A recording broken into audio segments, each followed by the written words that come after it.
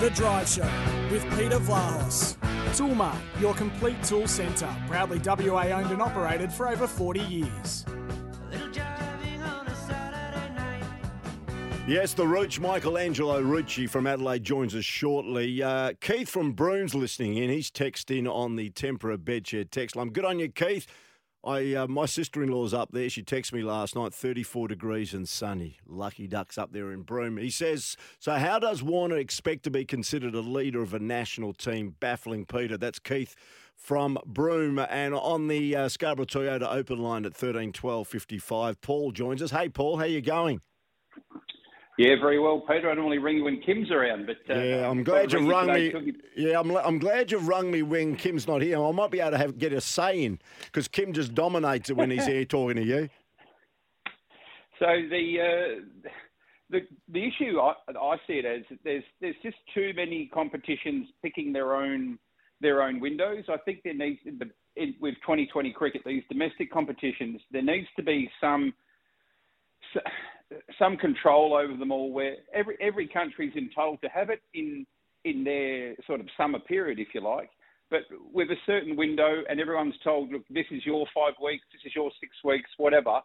You get your competition done in that period of time, and there won't be competition for players. We're in a ridiculous situation here where we've got the UAE, we've got South Africa, we've got us with our BBL all on at the same time.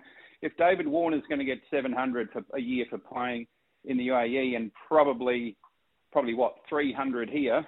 He's only got a few years of cricket left. I mean, what are you going to do? I mean, everyone would go for the extra money. You know, as much as we want to blame him, and with some justification, you'd think the years that Australian cricket's put into him, it's probably time to give something back. But if you can get an extra 400 for your family or yourself, why wouldn't you? Yeah.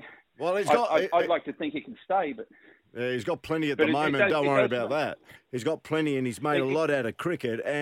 But in the end, how do you decide what decision Dave Warner makes? I think he'll always play Test cricket. That is certainly the last bastion where, of course, I think if he ever turned his back on Test cricket and played T20 purely for the money, I think he'd be absolutely criticised heavily. But when it comes to this sort of scenario, I just feel. What do you do? He's chasing, he's in, basically this is his retirement fund, this is his superannuation. But I reckon deep down inside, you know what he said, I reckon, Paul? Bugger you. You know, you've restricted an opportunity for me to maybe, like he did in the IPL, he was captain of the Sunrisers Hyderabad. You're not allowing me, even though I've got an opportunity possibly to captain a BBL side. Well, if you don't want me, maybe someone else does. And I just reckon he's taken that attitude. That's only my opinion on it all, you know. Well, did you notice that Faf du Plessis put himself into our draft at the same time that the South African competition is on, and that's obviously not good for South African cricket. So, you know, we've got one going out and one coming in. I mean, you'd think that out of respect for all these major cricketing countries, they should have their own window which doesn't clash with anyone else. Yeah, no, fair call, Paul. And I reckon we could discuss it all day. And I appreciate your comments and I respect your comments. And I think you're not right or wrong, mate. Thanks for that. And Hags looks forward to your call tomorrow night. Good on you. Paul of Gozzies joins us. Okay, 16 past 5. He's been waiting patiently online. We're speaking to Michelangelo Rucci, of course, the co-host of The Run Home in Adelaide and former highly respected journalist. Ruch, a very good evening to you. Always a pleasure. Anyone who calls me a gentleman deserves my time, so there you are. He is a gentleman in more ways than one, is Ken Hinkley. Always conducts himself very well, the Port Adelaide coach. I tell you what, it's a bit of a bumpy ride for him at the moment, particularly when fans post signs on billboards suggesting he needs to go. Yeah, the Sack Hinkley campaign, which has been going on for some time, which is just a reflection on when you raise expectation, and we know that Port Adelaide put on this agenda that they'd win 3 flags in 5 years, and you also come from a football club that has a supporter base that pretty well used to order champagne every year because they play in a grand final every second year, win a flag every second year, or win them on a trot. To be without what we call the ultimate success since 2004 at any level, be it AFL or even the SANFL where their traditions are, the frustration builds. And what is most notable is that they had great hopes after being preliminary finalists for 2 consecutive years that they were going to take the next step. Well, we know what AFL footy's about. It's a big mountain, and sometimes you get close to the summit, and if you just don't get better, you quickly fall. Now, 0-5 start put Port Adelaide in an enormous hole. But what I keep reflecting on is I've seen a lot of football teams that have bad starts and then disintegrate, which becomes, a question of, well, what sort of group were they? What was the coach doing? Does the coach become too stubborn and just pushes on with a failed system? Whereas what I've seen at Port Adelaide is, and I've said it repeatedly, and I know I get trolled by a few people who say, how can you say that? That Ken Hinkley's actually coaching better this year than he ever has in any of the other years that he's been here at Port Adelaide. Now, what we saw at 0-5 was a coach that actually thought something's got to change, whether it be him, whether it be his game plan, whether it be his players. Now, other AFL coaches have noted that Port Adelaide has played differently since 0-5.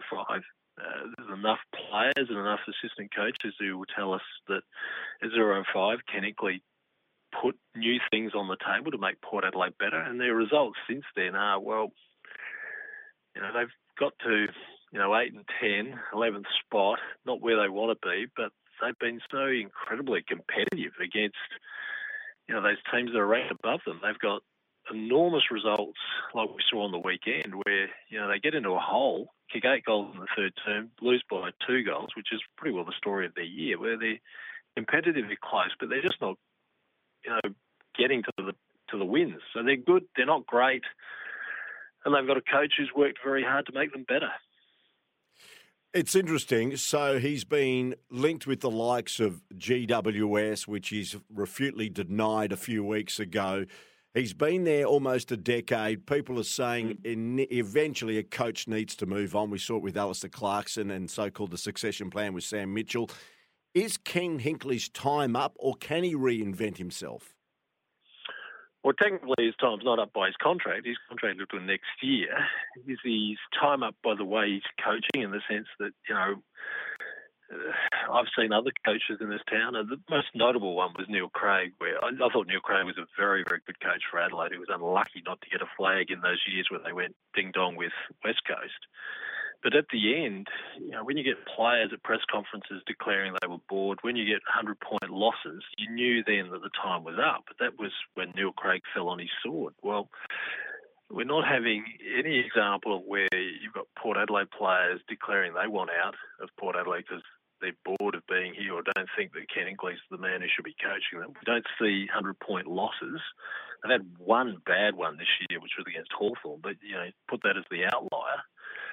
Generally, they've been, super competitive, even if they haven't won the games against, the top 8 clubs bar Sydney. So I just don't see where the time is up. It's pretty well the moment Port has that Geelong had with Mark Thompson and Richmond had with Damien Hardwick. Do you believe that the program is solid, so you continue with it, or do you actually go with, what some people are saying, well, maybe it's time for a different voice? I'm more leaning to, if the program's fine, and the coach is actually showing that he's innovative, if the players are prepared to play, as we saw they did after half-time when they were in real trouble against Geelong, I would suggest you leave him to, see out his contract and see what happens this time next year. Now, people say, well, it's 10 years. Yeah, I understand it's 10 years. There's a few other clubs around the nation that would say that it's a long, long haul to getting a premiership. And, 18 teams, one winner. But is it just a league where we only have one winner every year? Can we look at other clubs and say, they're actually progressing to a point whereby they've had some success this year, even if they haven't got a premiership trophy? It's interesting what you say regarding 100-point losses. Of course, the big brand here is West Coast Eagles, and they were hammered with 100-point losses repeatedly in the first half of the season. And they're saying there was extenuating circumstances with COVID and, of course, injury concerns and all that. But saying that, from afar, how do you view the West Coast Eagles? Adam Simpson is at the moment in place until the end of 2025 and seems very comfortable in his own skin. From afar, have you seen the Eagles' performance as acceptable with only 2 wins? No, I would say that it's a far drop from what I know of what West Coast should stand for. But they're now, in my eyes, a victim of decisions you make at list management, which, if you don't go to the draft often enough, you don't bring in enough youth, you don't keep injecting good talent into your side, be it young talent or proven talent, you'll go stale and you'll fall away. I mean, there's enough examples over a long, long time of clubs that make bad decisions at list management. And Adelaide here in South Australia is going through that as well, whereby they're in a massive rebuild because of bad decisions they made at list management. And West Coast has got the same thing. They've got to now look at themselves and say, where was their recruiting strategy? Where was their list management strategy? And what did they actually put on the plate so that Adam Simpson could actually deliver a second premiership under his watch? So there's a fair few questions West Coast need to have a look at in terms of their football program. And if they're not asking them themselves, they're failing in keeping that football club where it should be. Michael Angelo saying, you've mentioned Adelaide Crows. There's been comments made today after what was quite an incredible weekend that the game is in great shape. We know that the Jack Ginnivan incident across the weekend was a major talking point yesterday, and there's been a few other issues bubbling around when it comes to the AFL.